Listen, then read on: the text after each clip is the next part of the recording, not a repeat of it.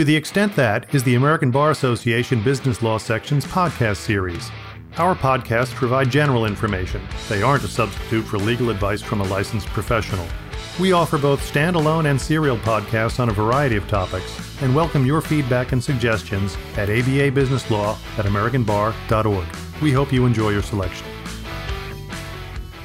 Welcome back to our Recent Developments in Business and Corporate Litigation podcast series. My name is Jessica Mendelson, and I'm an associate at Paul Hastings in Palo Alto, California, where I practice employment law with a focus on employee mobility and trade secrets.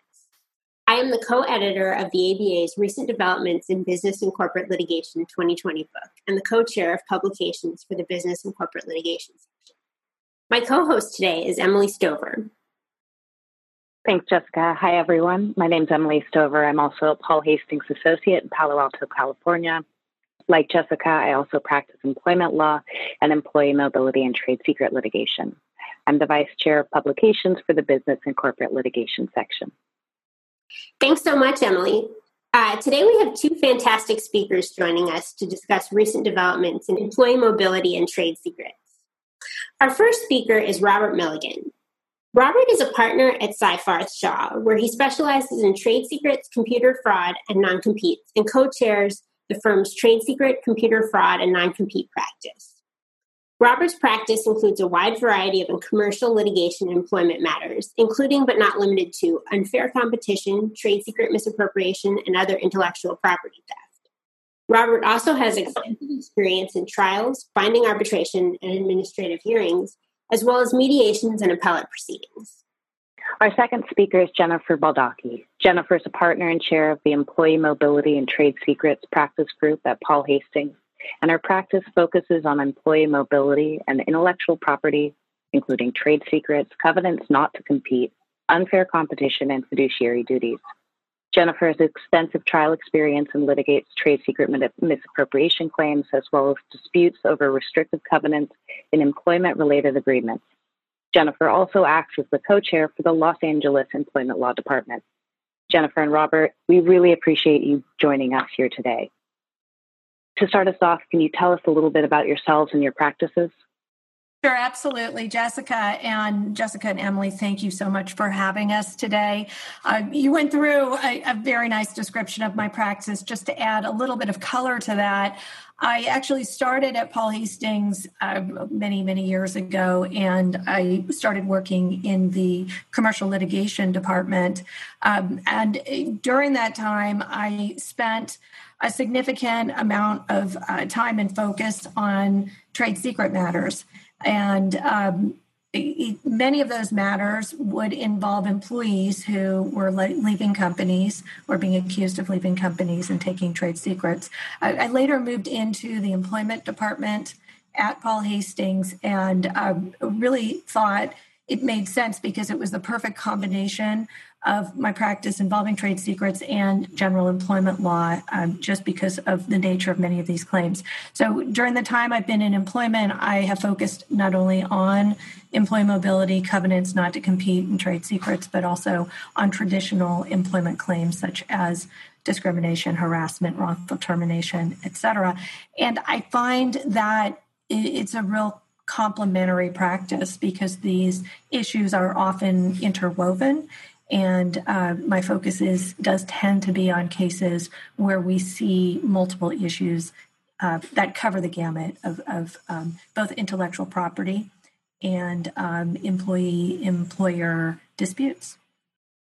Oh, great. Yeah, this is Robert Milligan. I'm a partner at Seyfarth Shaw. I've been with Seyfarth for approximately 17 years, and ever since I started with Seyfarth, I've been doing trade secrets and non-compete litigation and advice. Currently, the co-chair of our national practice. I think this is great that you guys are organizing this series of podcasts. I think it's really appropriate. You're coming up with some timely topics and issues.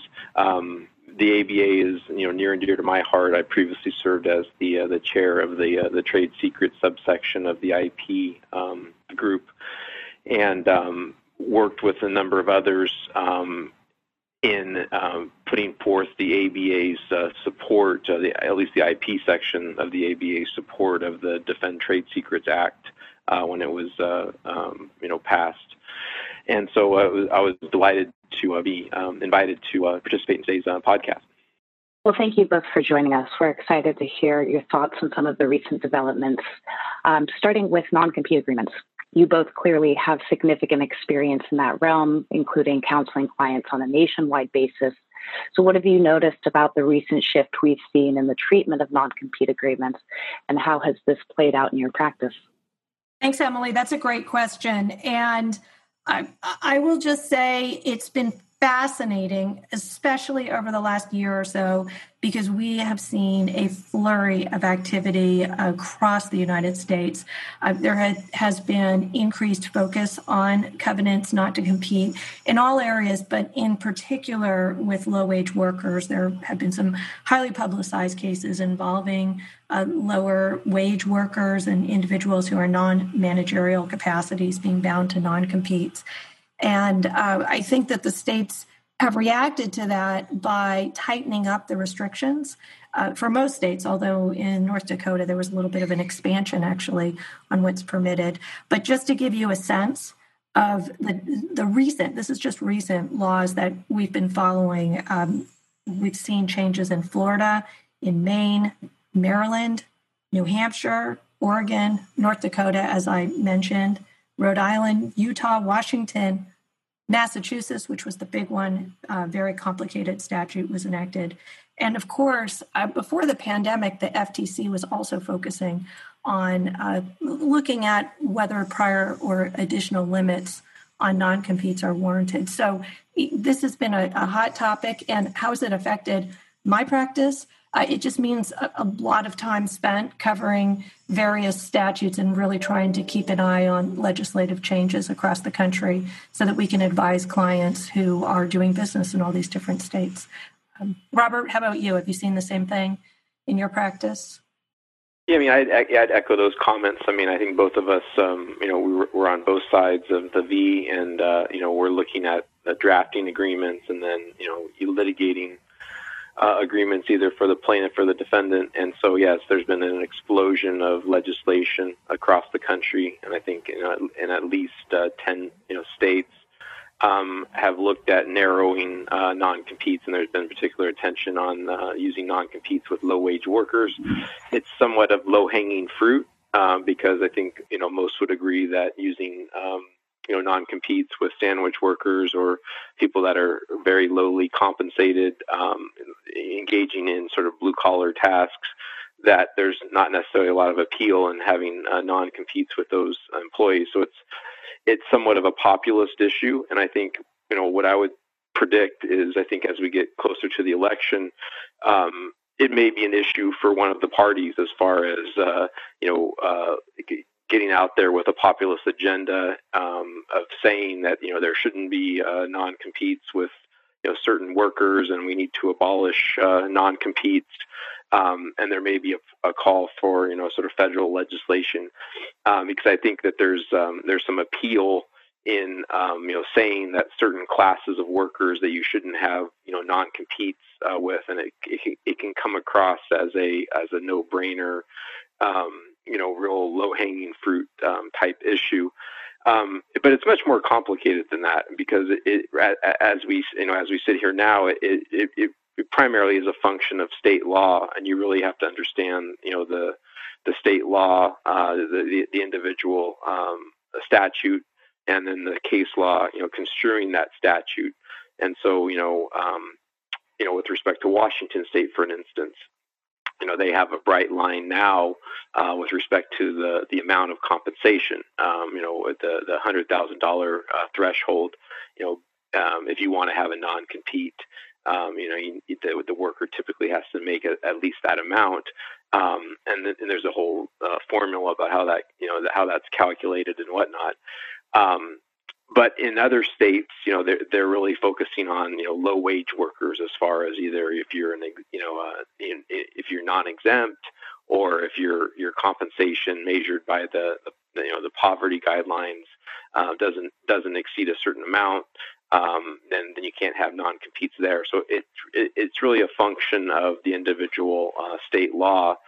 And I think from a practical counseling perspective, a lot of clients that use non-competes on a nationwide basis, really have had to study, what are the different nuances across the country in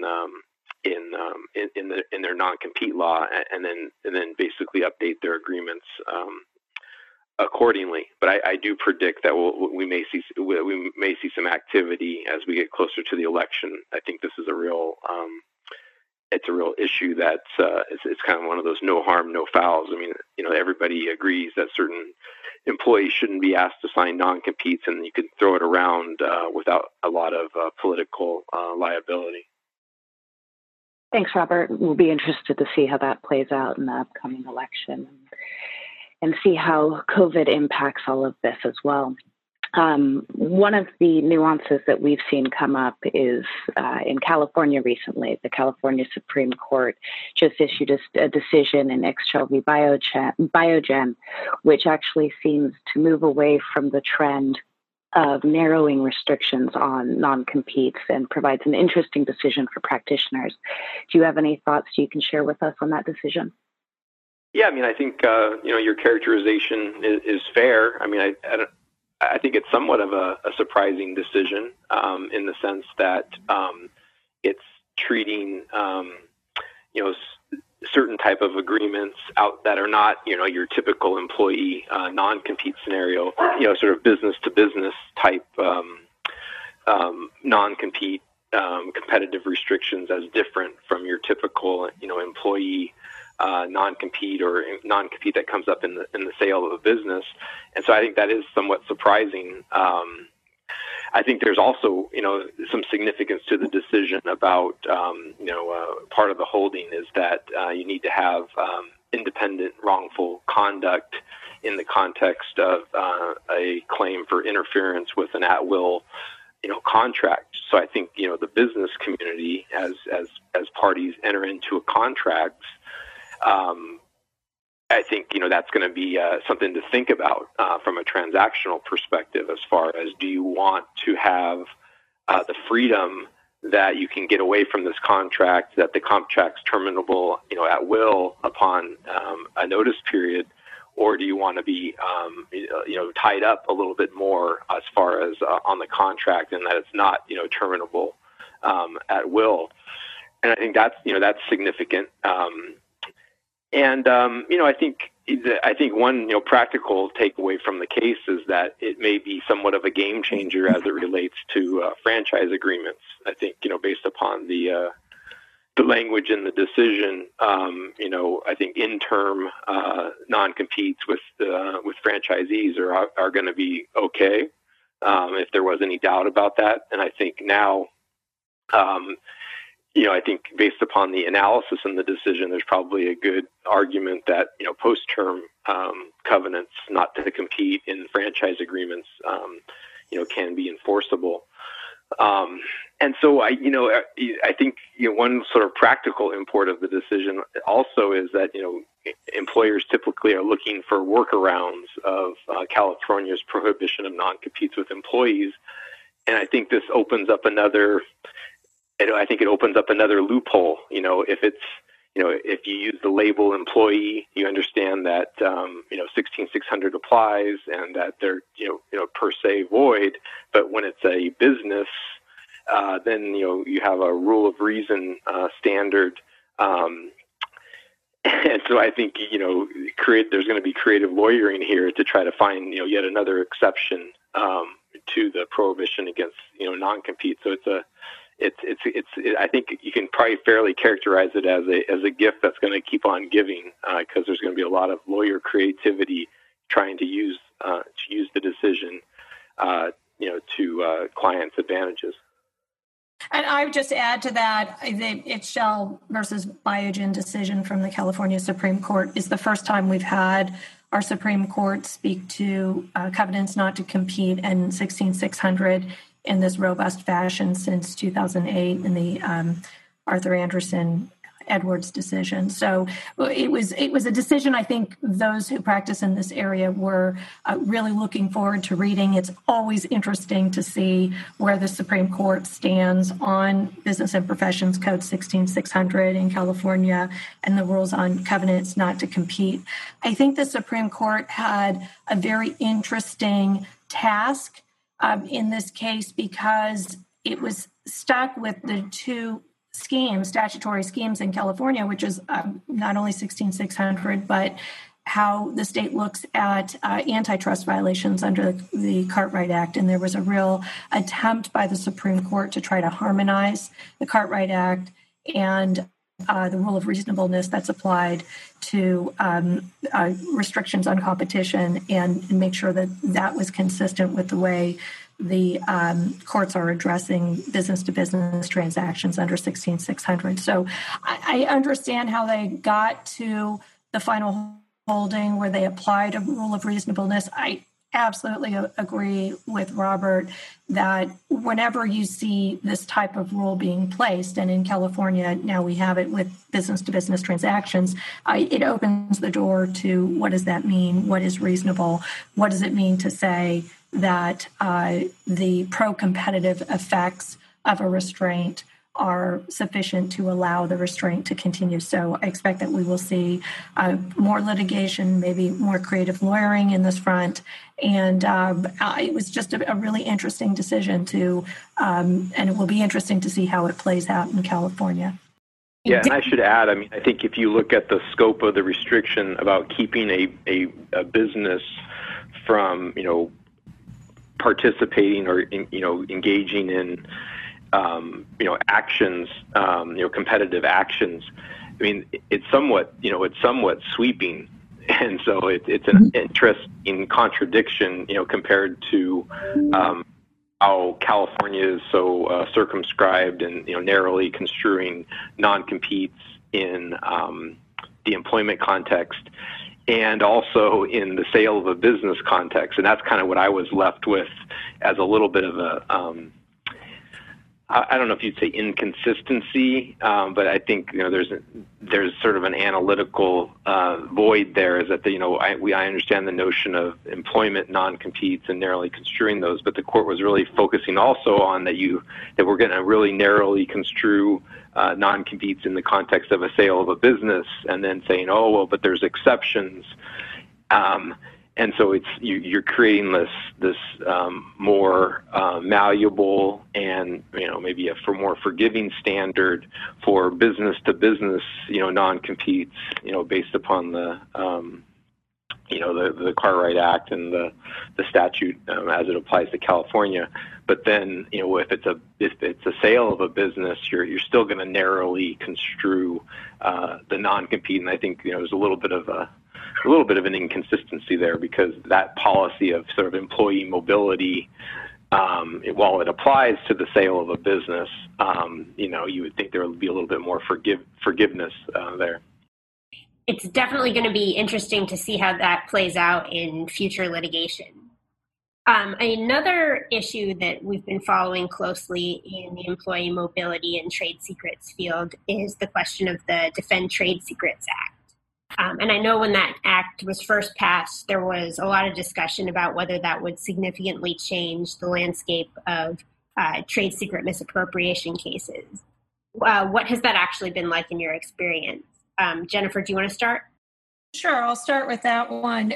And it's interesting because I remember when the DTSA was enacted, we all thought this might be revolutionary and we could really see some changes and some consistency across the states, because the big concern prior to the enactment was that there's a patchwork of laws when it comes to trade secrets. Even though we have the Uniform Trade Secrets Act, the states have enacted some of them inconsistently, different parts of it, and also, of course, we've got a real variance in how non-competes are treated, just creating more of a state law approach to employee mobility and trade secret law. So the Defend Trade Secrets Act was passed a few years ago, and in my practice, I have to say, I have not seen a significant difference in the way these cases are being litigated. It does give us an option of going to federal court if we would like to be there on a trade secrets claim. And, it's not always the best place in my mind. It can be for certain reasons, but there are also many good reasons for to be in the state court in these cases. So, I think that we'll continue to watch the common law as it develops with the DTSA. I wouldn't say it's had a tremendous effect on our practice. And one thing I'd add, often these claims are, when they are asserted in litigation, there will be a state law claim and a federal claim as well. And what we're seeing as the courts analyze the DTSA, they do tend to fall back on the well-developed common law involving the common law and the state-specific statutory interpretations in looking at them. So at least in my practice, not a huge effect. I'd be interested to hear if Robert agrees or disagrees. I think I partially agree. I think you're right. There's been a lot of we're seeing more and more decisions of district courts and even federal appellate courts, construing the DTSA. And I agree with you that they are looking to interpretations of states and how they've adopted and interpreted the Uniform Trade Secret Act in their state.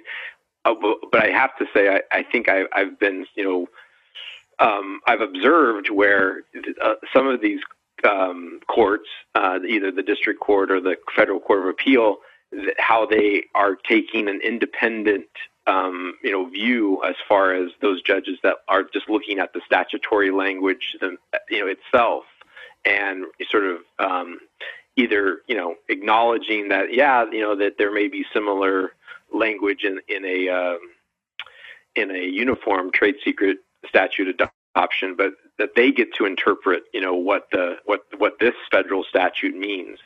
And so I found that's interesting. And it also depending upon what you're advocating for, it can give you a fresh bite at the apple.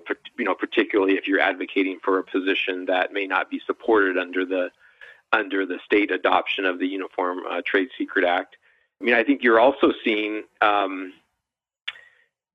more, obviously more filings in federal court for under the DTSA. And, cases that in the past would have just went to state court, and particularly if there was no basis for, diversity, you're seeing more cases being filed in federal court. And I agree with Jennifer as far as that might be unintended consequences, because you may be dealing with more stringent ESI standards. There may be more issues about getting a unanimous jury in the federal court, that unintended consequences, but that the people that are bringing the attorneys bringing the cases on behalf of their clients, they may be more comfortable in federal court.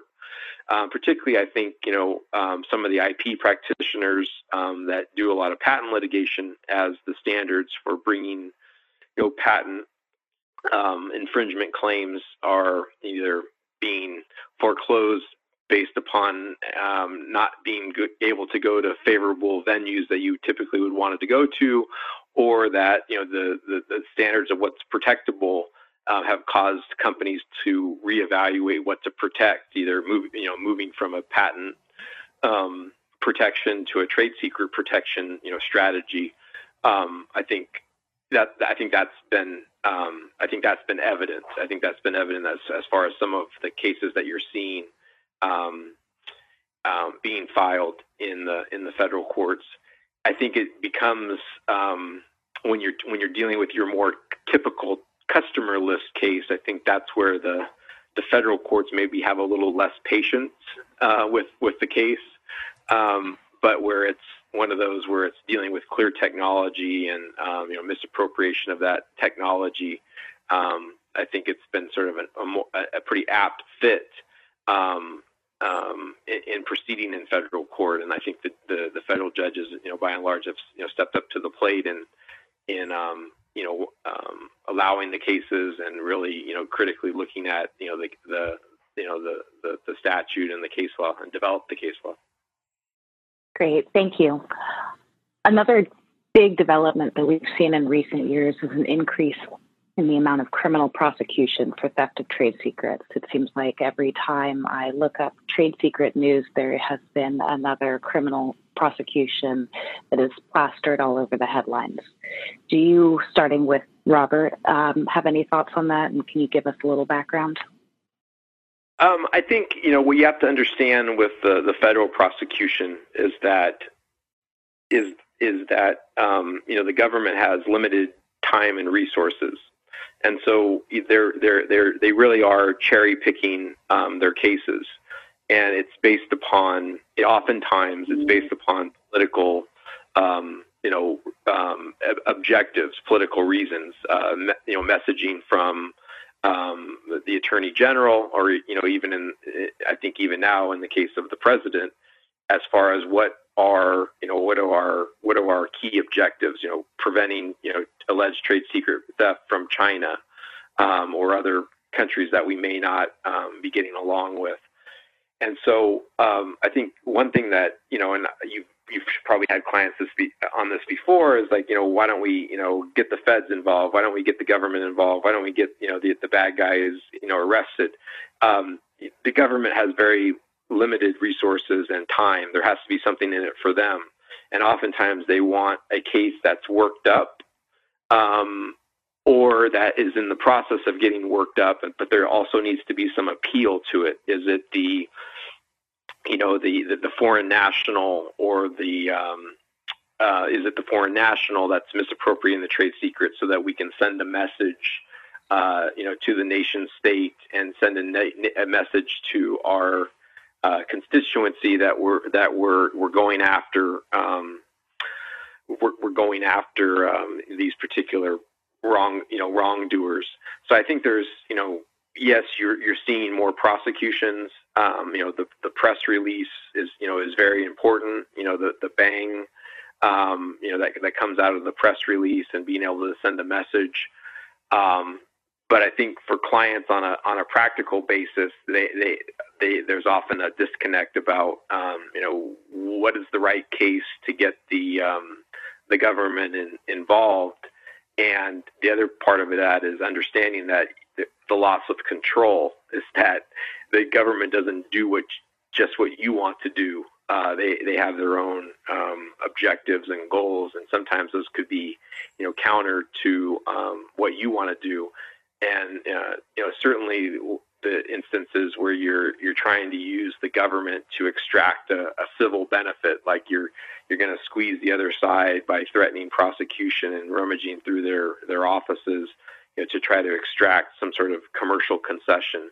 That's a big no-no, and that's often part of the education process with clients in that regard.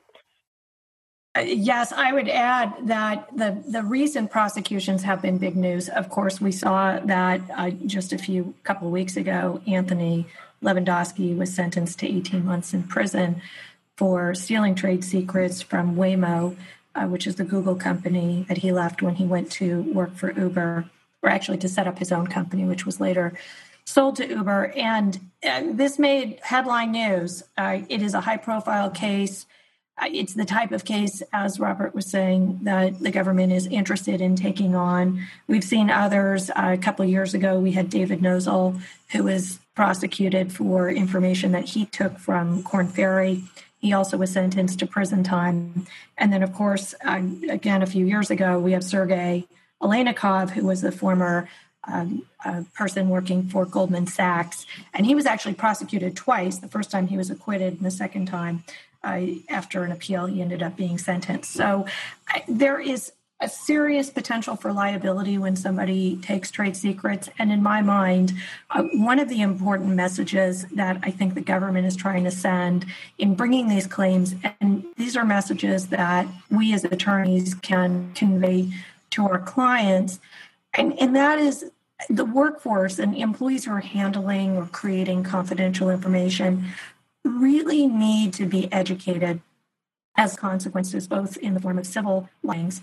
I worry that sometimes individuals who have access to this type of information, they just don't feel that it's the same thing as walking into a 7-Eleven with a gun and stealing money, but it can be. And if they're truly stealing information, stealing is stealing, and that carries with it some very severe consequences. And so it may be that the government doesn't have the resources or will only pick up certain cases, high-profile cases, but still, whether or not they get prosecuted, there's a potential for liability there.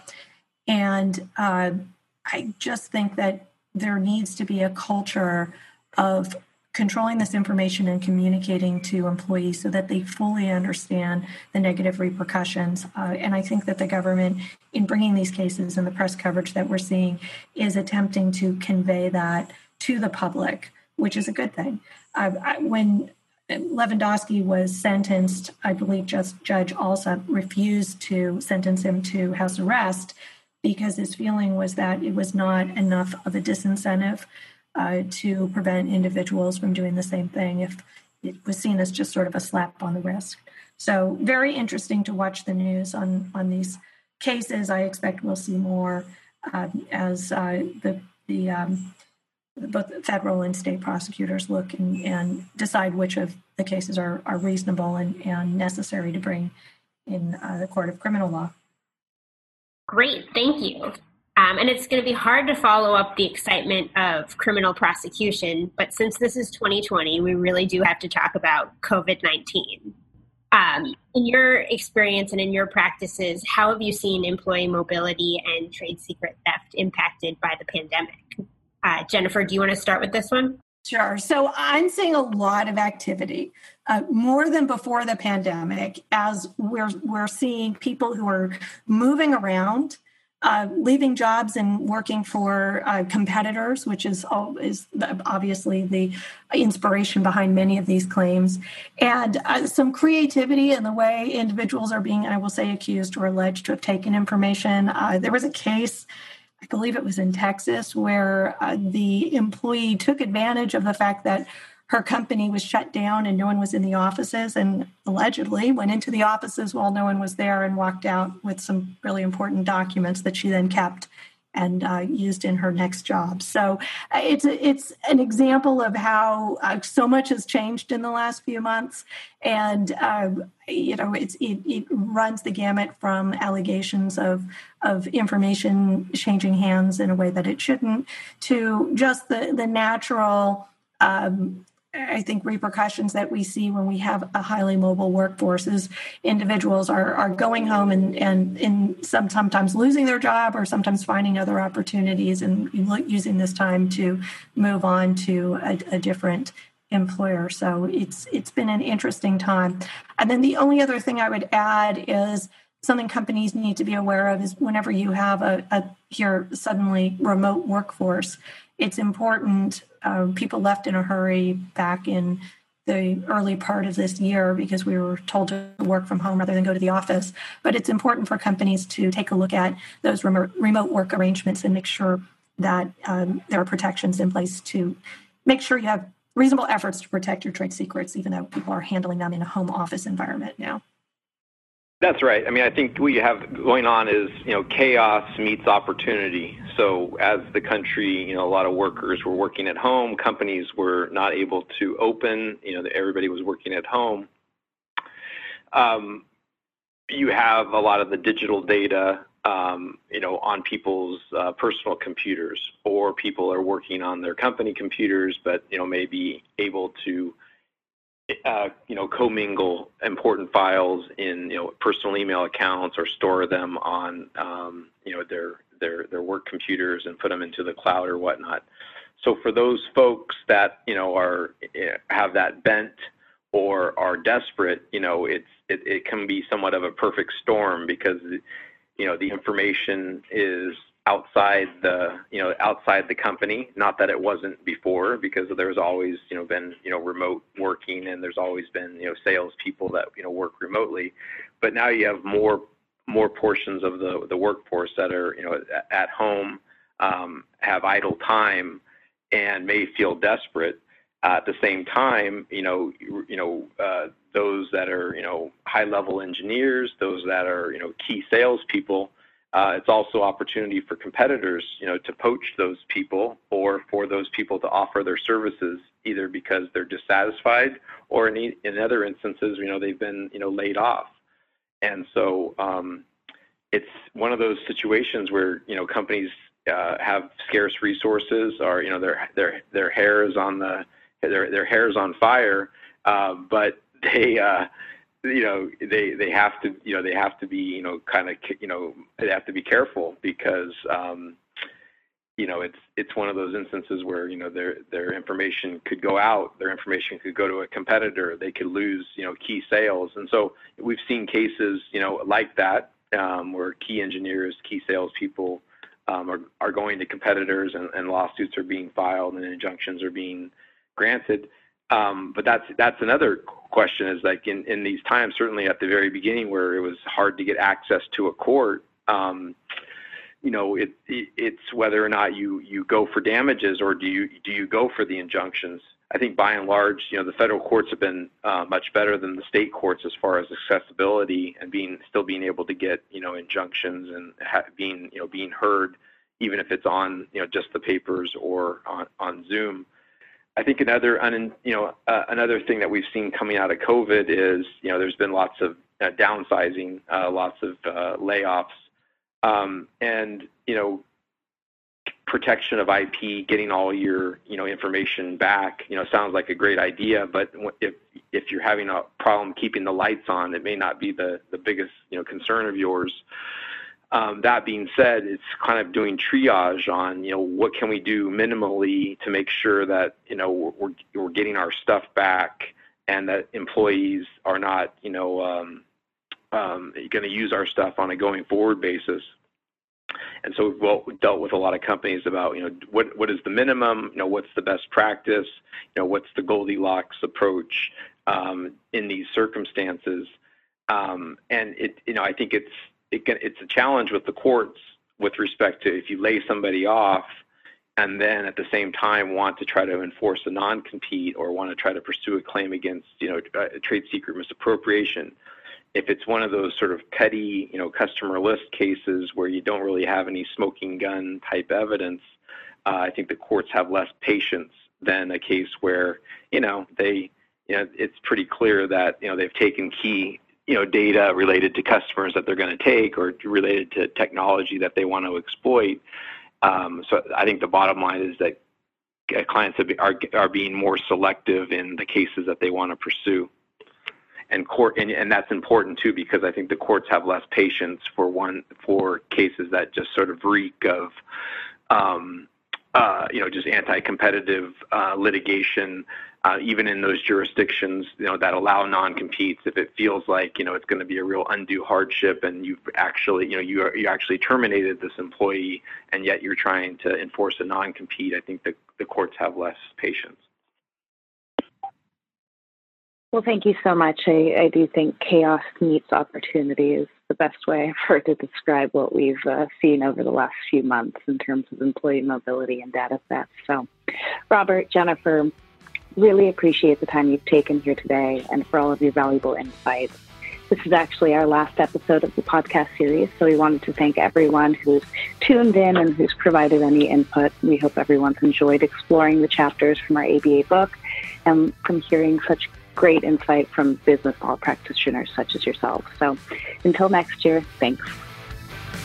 Thank you for listening to the ABA Business Law Section's podcast series, To the Extent That. The section offers a robust collection of content. To explore more about this topic, or to learn about joining the section, visit ambar.org/bizlaw. That's BIZLAW.